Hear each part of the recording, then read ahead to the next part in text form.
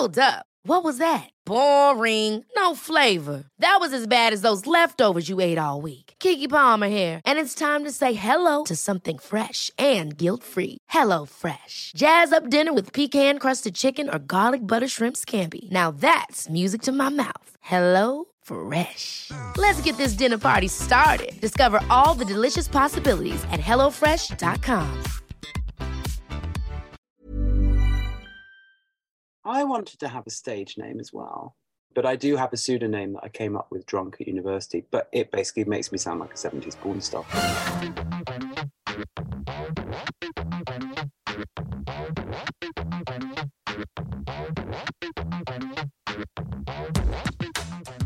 Well, hello.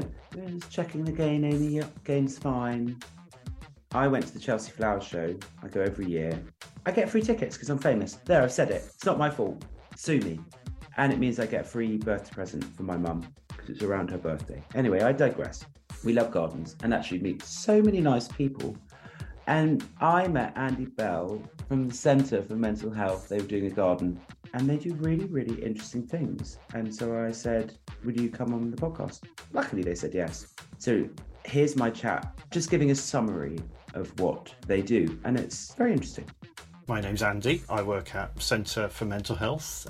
We're an independent charity and our work is dedicated to ending inequalities in mental health. So I'm a member of a team of 27 of us and we all work together to do the research, produce the evidence and change policies so that everyone has a better chance of good mental health.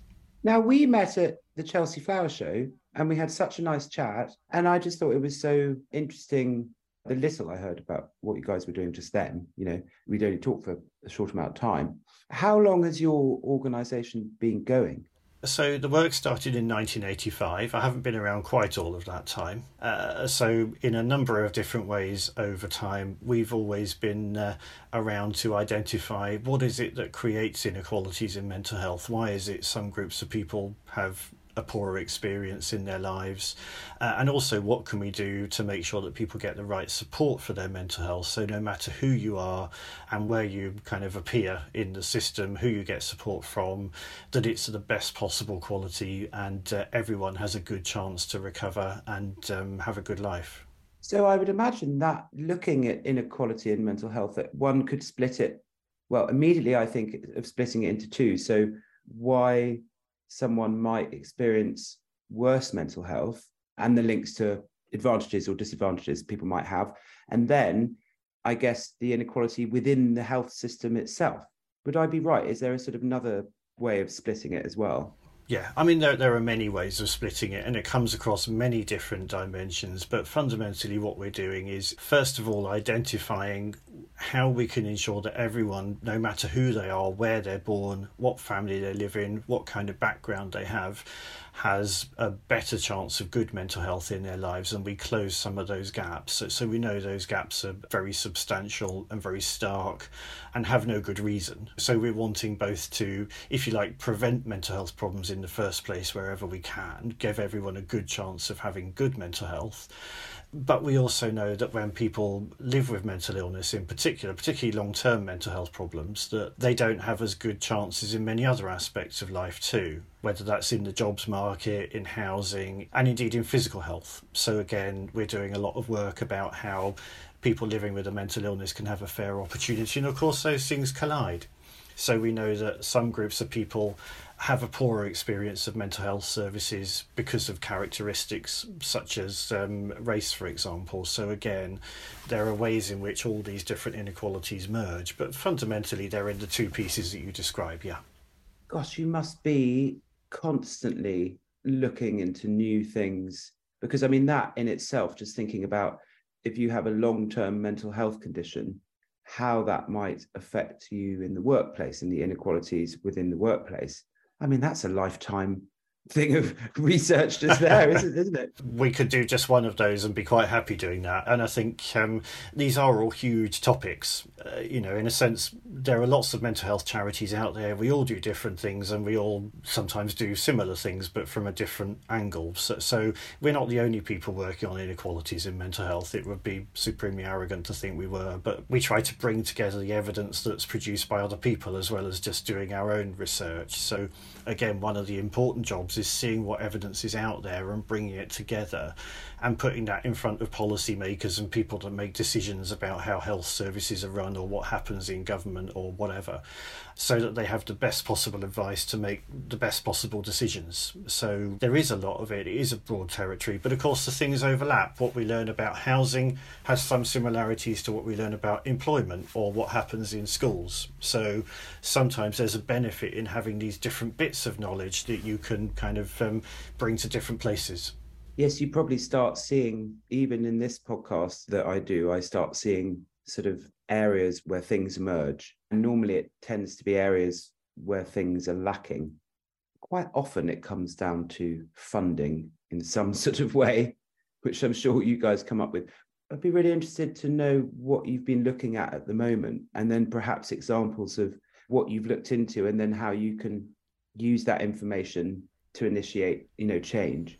Yeah, just some examples of the things we do then. We've looked at what can happen within schools, for example, to help to promote good mental health for everyone.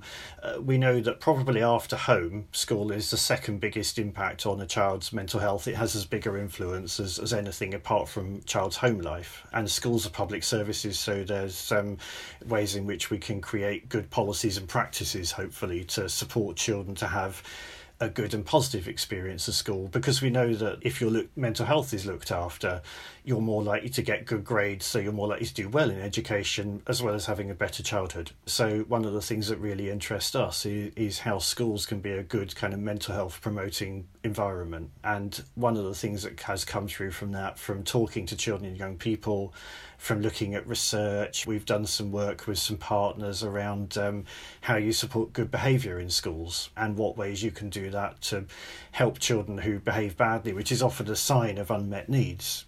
What we can do to help children with behavioural problems to get on better in school. All of these things point towards something which is a bit jargony called a whole school approach to mental health. But it simply means that the way the school is run, the policies it has, the ways teachers are supported, points towards good mental health. And you do that deliberately rather than just by kind of crossing your fingers and hoping.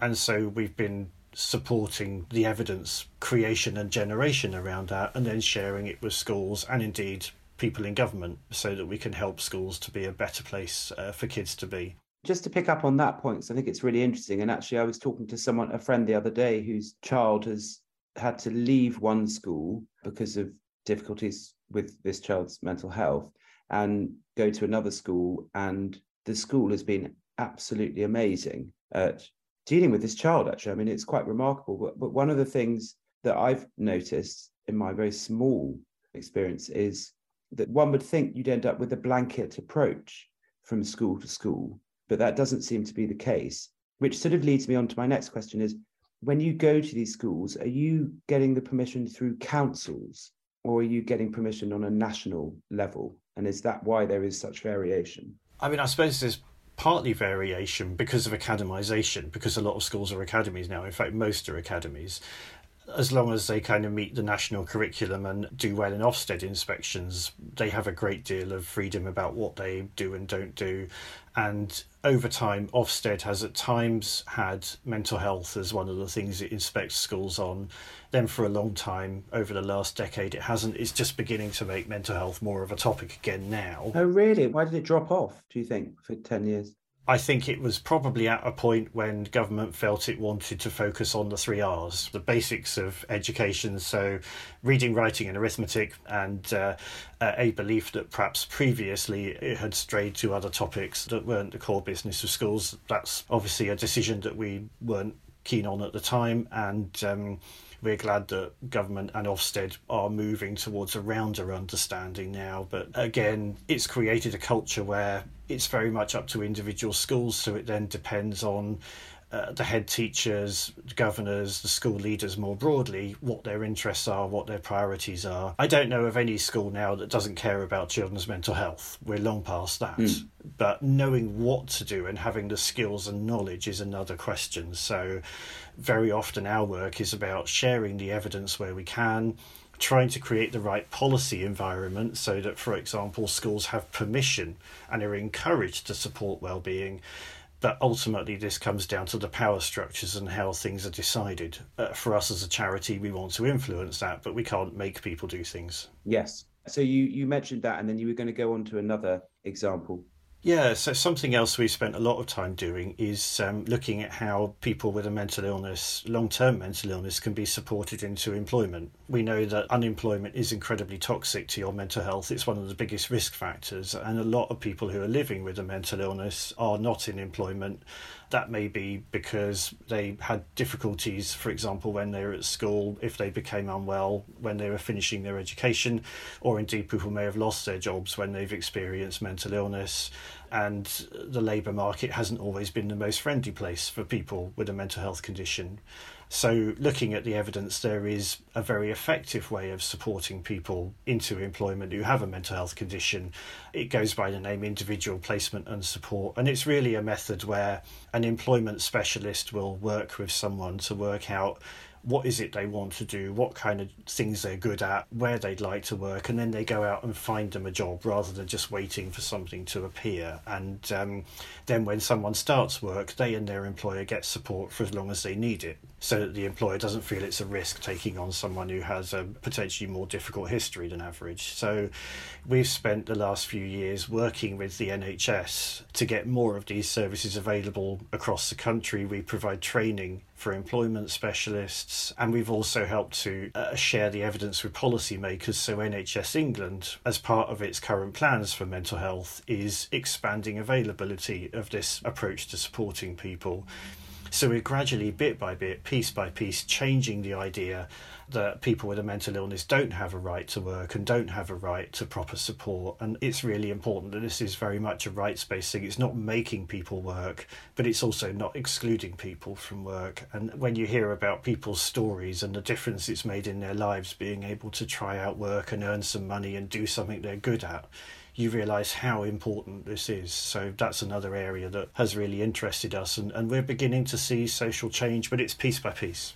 I mean, that's amazing. And, you know, I've had times when I haven't been able to work because of my mental health. And I know, you know, a lot of people that because of their mental health, they're not able to work, or they find it difficult because, let's say, they have high anxiety or they're hypervigilant. So they need to find a way of working, you know, but that doesn't mean they should be excluded from a job market. It's just finding a way that it can work for them. Exactly right. And it's all about doing what's right for the individual. And one of the things that's so often the case is that if you do the right things for the individual in a way that works for them, it's also better for systems too. So if people do get work that suits them, that they like, that they get something out of, overall their health begins to improve over time. And that, of course, means the NHS actually ends up spending less money in the long term. So it's mutually beneficial, and often things go wrong when systems work against people. So, for example, the worst thing you can do if someone is out of work and living with a mental illness is take people's benefits away if they don't do certain things with the kind of sanctions regime that some people still experience, or writing people off because someone thinks, well, they'll probably never work, and that's such a terrible thing to do to someone. So it's going at a pace that's right for the person, doing it in a way where they feel in charge rather than done to and made to do things, and that makes a real difference. And I heard you mention earlier people's varying backgrounds, and you mentioned race, and I wondered if you've done any interesting work on that. You know, I've heard various studies and things over the years. I'd be really interested to hear what, maybe if you've done some work in that area. Yeah, I mean, it's an area where the statistics are frankly terrible, and the experiences that lie behind those statistics are even worse. So we know if you're Black British or Black Caribbean living in the UK, you're 4 times more likely to be sectioned under the Mental Health Act. And if you are in hospital under the Mental Health Act, you're more likely to be in more secure, more coercive environments. The police are more likely to be involved in your coming into the system. You're less often offered talking therapies, but more often put under restraint and other kind of closed conditions. And when you leave hospital, you're more likely, 10 or 11 times more likely, for goodness sake, to be given a community treatment order, which continues to restrict your movements when you leave hospital. And unsurprisingly, your outcomes are worse as well. And there are disparities like this across the system, and they're worse for some groups than others. But nonetheless, overall, this is pretty terrible. So we've done a number of things in recent years. We've focused particularly on the experiences of young people. We worked alongside some organisations in Birmingham on a project to identify early intervention approaches, so working with community organisations to support alternatives to statutory services that people just don't trust, and ways in which you can promote well-being by tackling racism. We've also currently working alongside UK Youth and the Diana Award on a programme called Young Changemakers, where young black people are taking the lead in running social action campaigns. So one group, for example, Not So Micro, is campaigning for all teachers and school professionals to be trained in understanding how important microaggressions are and how to handle those, because they've experienced those in schools. They know how much harm they do, so they're wanting to change that. So our role is very much about supporting the young people to be in the lead and to make those changes. Ryan Reynolds here from Mint Mobile. With the price of just about everything going up during inflation, we thought we'd bring our prices down. So to help us, we brought in a reverse auctioneer, which is apparently a thing. Mint Mobile Unlimited Premium Wireless. How to get 30, 30, bit to get 30, bit to get 20, 20, 20, bit to get 20, 20, bit to get 15, 15, 15, 15, just $15 a month? Sold! Give it a try at mintmobile.com/switch. $45 up front for 3 months plus taxes and fees. Promo rate for new customers for limited time. Unlimited more than 40 gigabytes per month. Slows full terms at mintmobile.com. Hold up. What was that? Boring. No flavor. That was as bad as those leftovers you ate all week. Keke Palmer here, and it's time to say hello to something fresh and guilt-free. Hello Fresh. Jazz up dinner with pecan-crusted chicken or garlic butter shrimp scampi. Now that's music to my mouth. Hello Fresh. Let's get this dinner party started. Discover all the delicious possibilities at hellofresh.com. Now that's interesting. I think it would be interesting for the listeners to hear a definition of what microaggressions are and how they might play out. Yeah, and obviously the word micro is the least useful part of that. What it is incidents of racism within the classroom. They may be intentional, they may not, that really doesn't matter. But where someone is treated differently or less well because of their racial background. Sometimes it may be incidents of bullying from other children, sometimes it may be being treated less well by a staff member, maybe some of the kind of racist tropes that affect black children. So with girls, for example, experiencing adultification or being discriminated against upon the basis of their hairstyles, for example. Boys being perhaps treated more punitively than white boys. And what the evidence tells us and the young people tell us is often it's the accumulation of these negative experiences that lead to some of the higher rates we see of poor mental health among black people living in Britain, which you don't see in black majority countries. You see it in Britain, you see it in the US, you see it in other parts of Western Europe, but you don't see it in the Caribbean or Africa, for example. So there is nothing inherent or inevitable about the higher rates of poor mental health among people in black communities. It's something about the harm that is done through the kind of cumulative effects of racism. Even very small things can add up over time. So what Not So Micro are trying to do with the support from us and other organisations is to help teachers to feel more empowered and able to prevent these incidences and deal with them when they happen, on the understanding that that should improve black children's experiences in schools and therefore have a longer term effect on their mental health. And I would imagine another key area is poverty within mental health and how that affects people in all areas of their life. I mean, that's such a huge topic, isn't it, to research? But I wondered if you had any you might have focused in on some particular areas. Poverty is probably the single biggest driver of mental health inequality. I think all the evidence points to that. And sometimes it intersects with other things like racism. But overall, poorer children are 4 times, by the time they leave primary school, more likely to have experienced a significant mental health problem than the wealthiest children. I mean, that's extraordinary for it to be 4 times as common. Quite terrifying. It's extraordinary. I mean, it means a child born in poverty today, not only do they experience the negative effects of that, but we know that mental health problems in childhood have an effect throughout your life. It casts a shadow across your opportunities as an adult. So these formative effects in your early years can have a very big impact, and they affect everything about your life. So the more we can do to prevent that, the better. And it does seem that poverty is a risk factor in itself. Partly the struggle to survive, partly knowing that other people have got things that your family haven't got, and knowing that, you know, if your family is struggling to survive day by day, that can again have a wearing down effect on a child's mental health. Children are remarkably able to know this stuff. They know what's going on. They see parents often desperately try to protect their children from the effects of poverty, but it wears away and it has an impact. And one of the most extraordinary things is there's very good evidence that more unequal societies have higher rates of mental illness as a whole.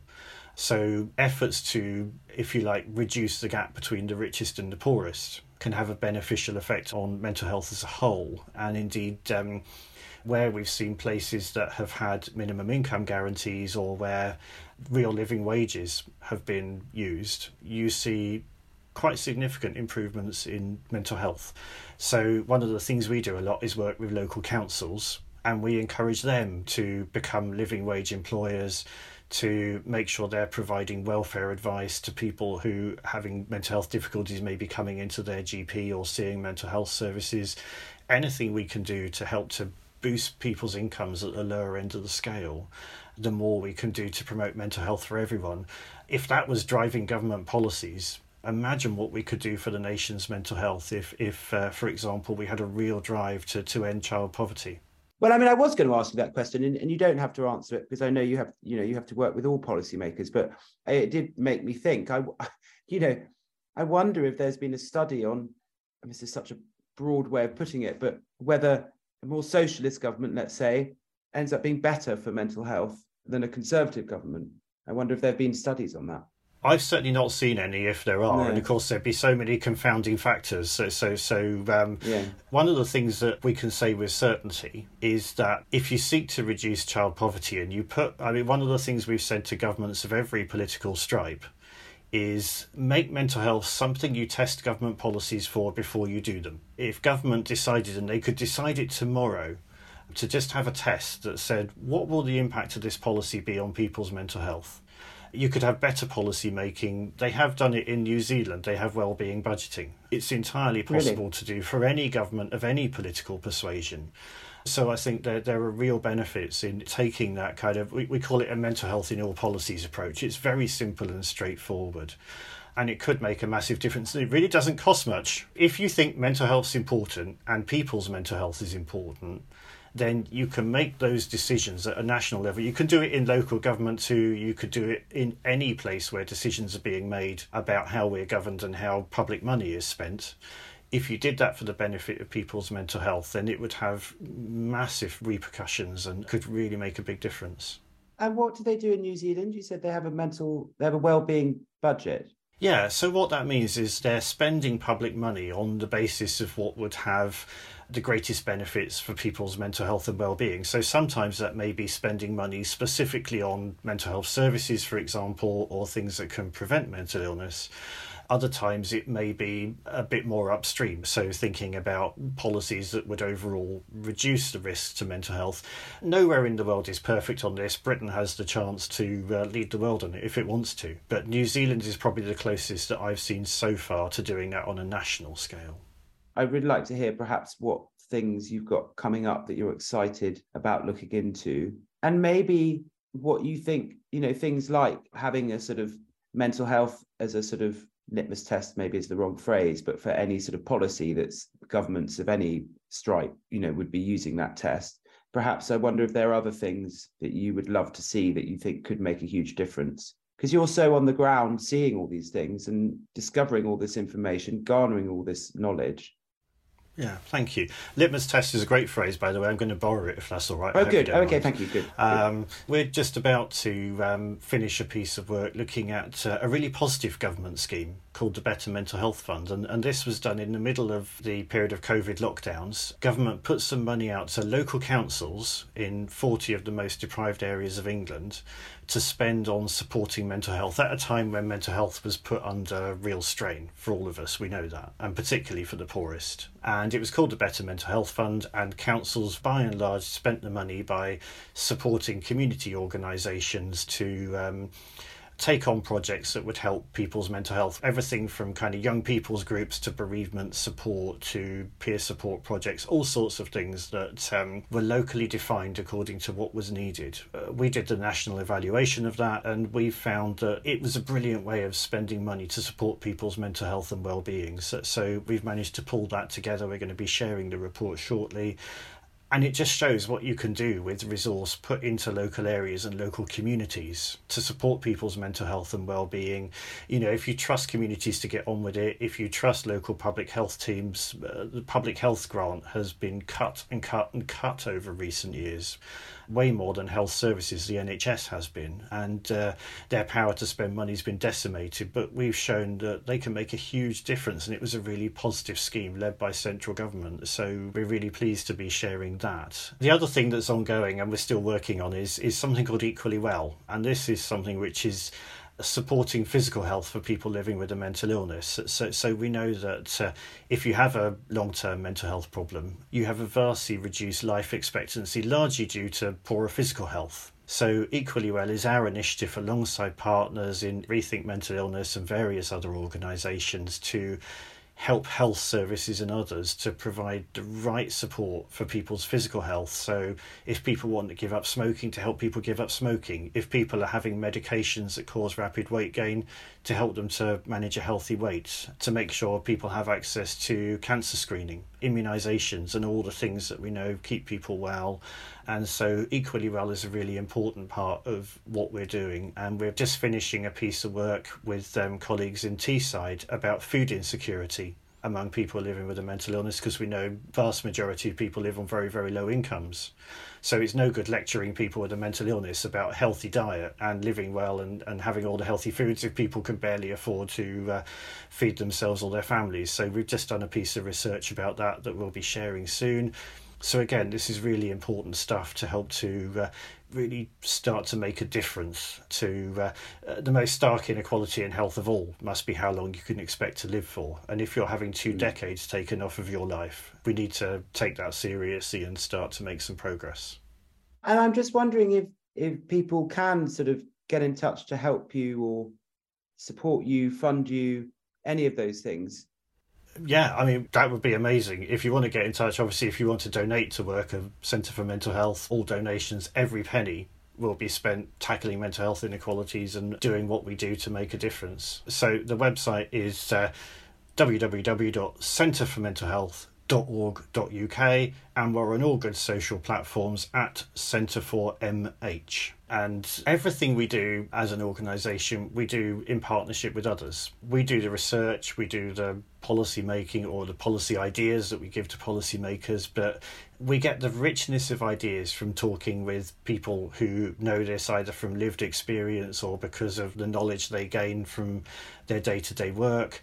We gain hugely from understanding all those perspectives. We're a small organisation, but we work really hard to build all those connections. We've just been working alongside a wonderful organisation called Kidney Research UK to understand the mental health needs of people living with chronic kidney disease. So all these partnerships that we have with various different organisations and people who have something to share, they're so important. So much of what we learn comes not from formal research, but just by listening to people and organisations who understand this firsthand, and that's where we get the richness of knowledge and understanding. We're really interested in the experiences of trans and non-binary people at the moment, for example, who we know have much poorer mental health outcomes and don't get the right support. We know about the importance of services working properly with autistic people and people with learning disabilities. Again, they don't get the right support at the moment. It's not sufficiently adapted. We've still got loads more to learn and loads more to find out, and that everything that we do that adds value comes from speaking with people who can bring that knowledge to what we do.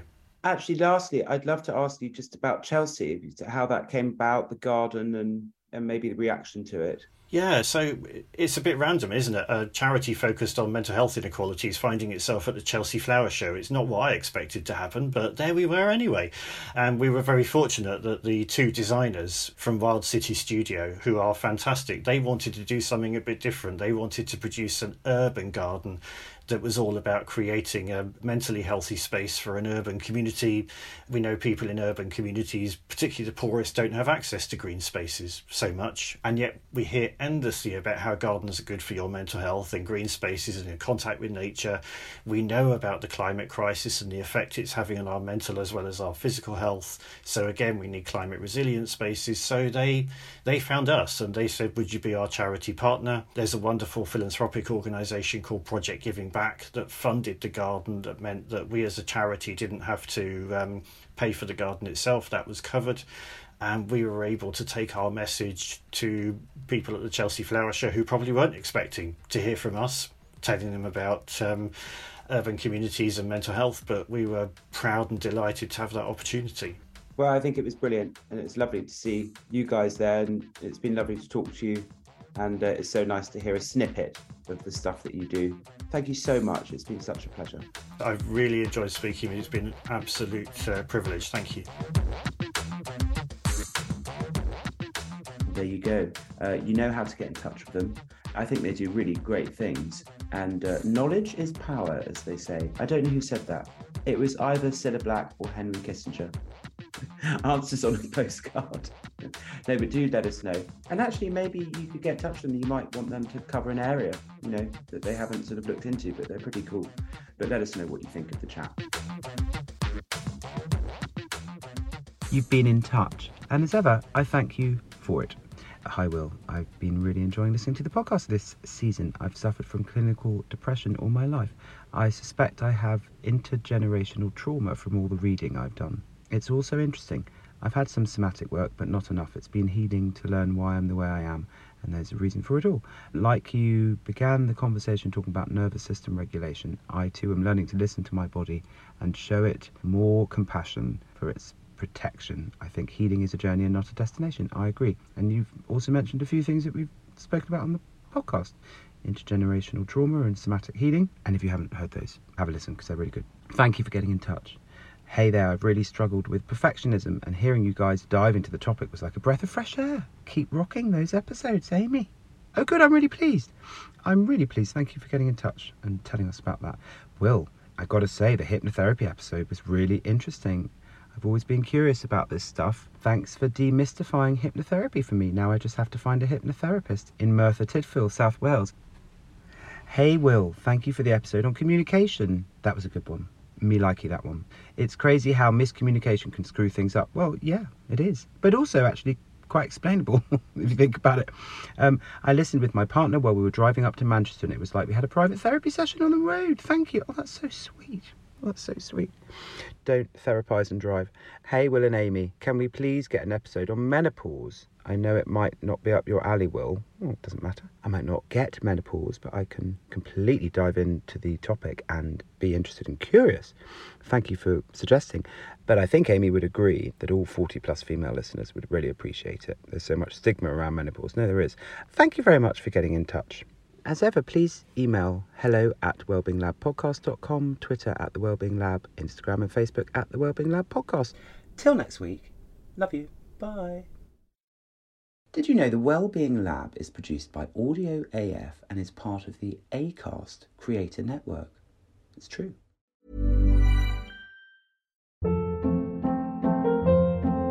Hold up. What was that? Boring. No flavor. That was as bad as those leftovers you ate all week. Keke Palmer here, and it's time to say hello to something fresh and guilt-free. Hello Fresh. Jazz up dinner with pecan-crusted chicken or garlic butter shrimp scampi. Now that's music to my mouth. Hello Fresh. Let's get this dinner party started. Discover all the delicious possibilities at HelloFresh.com.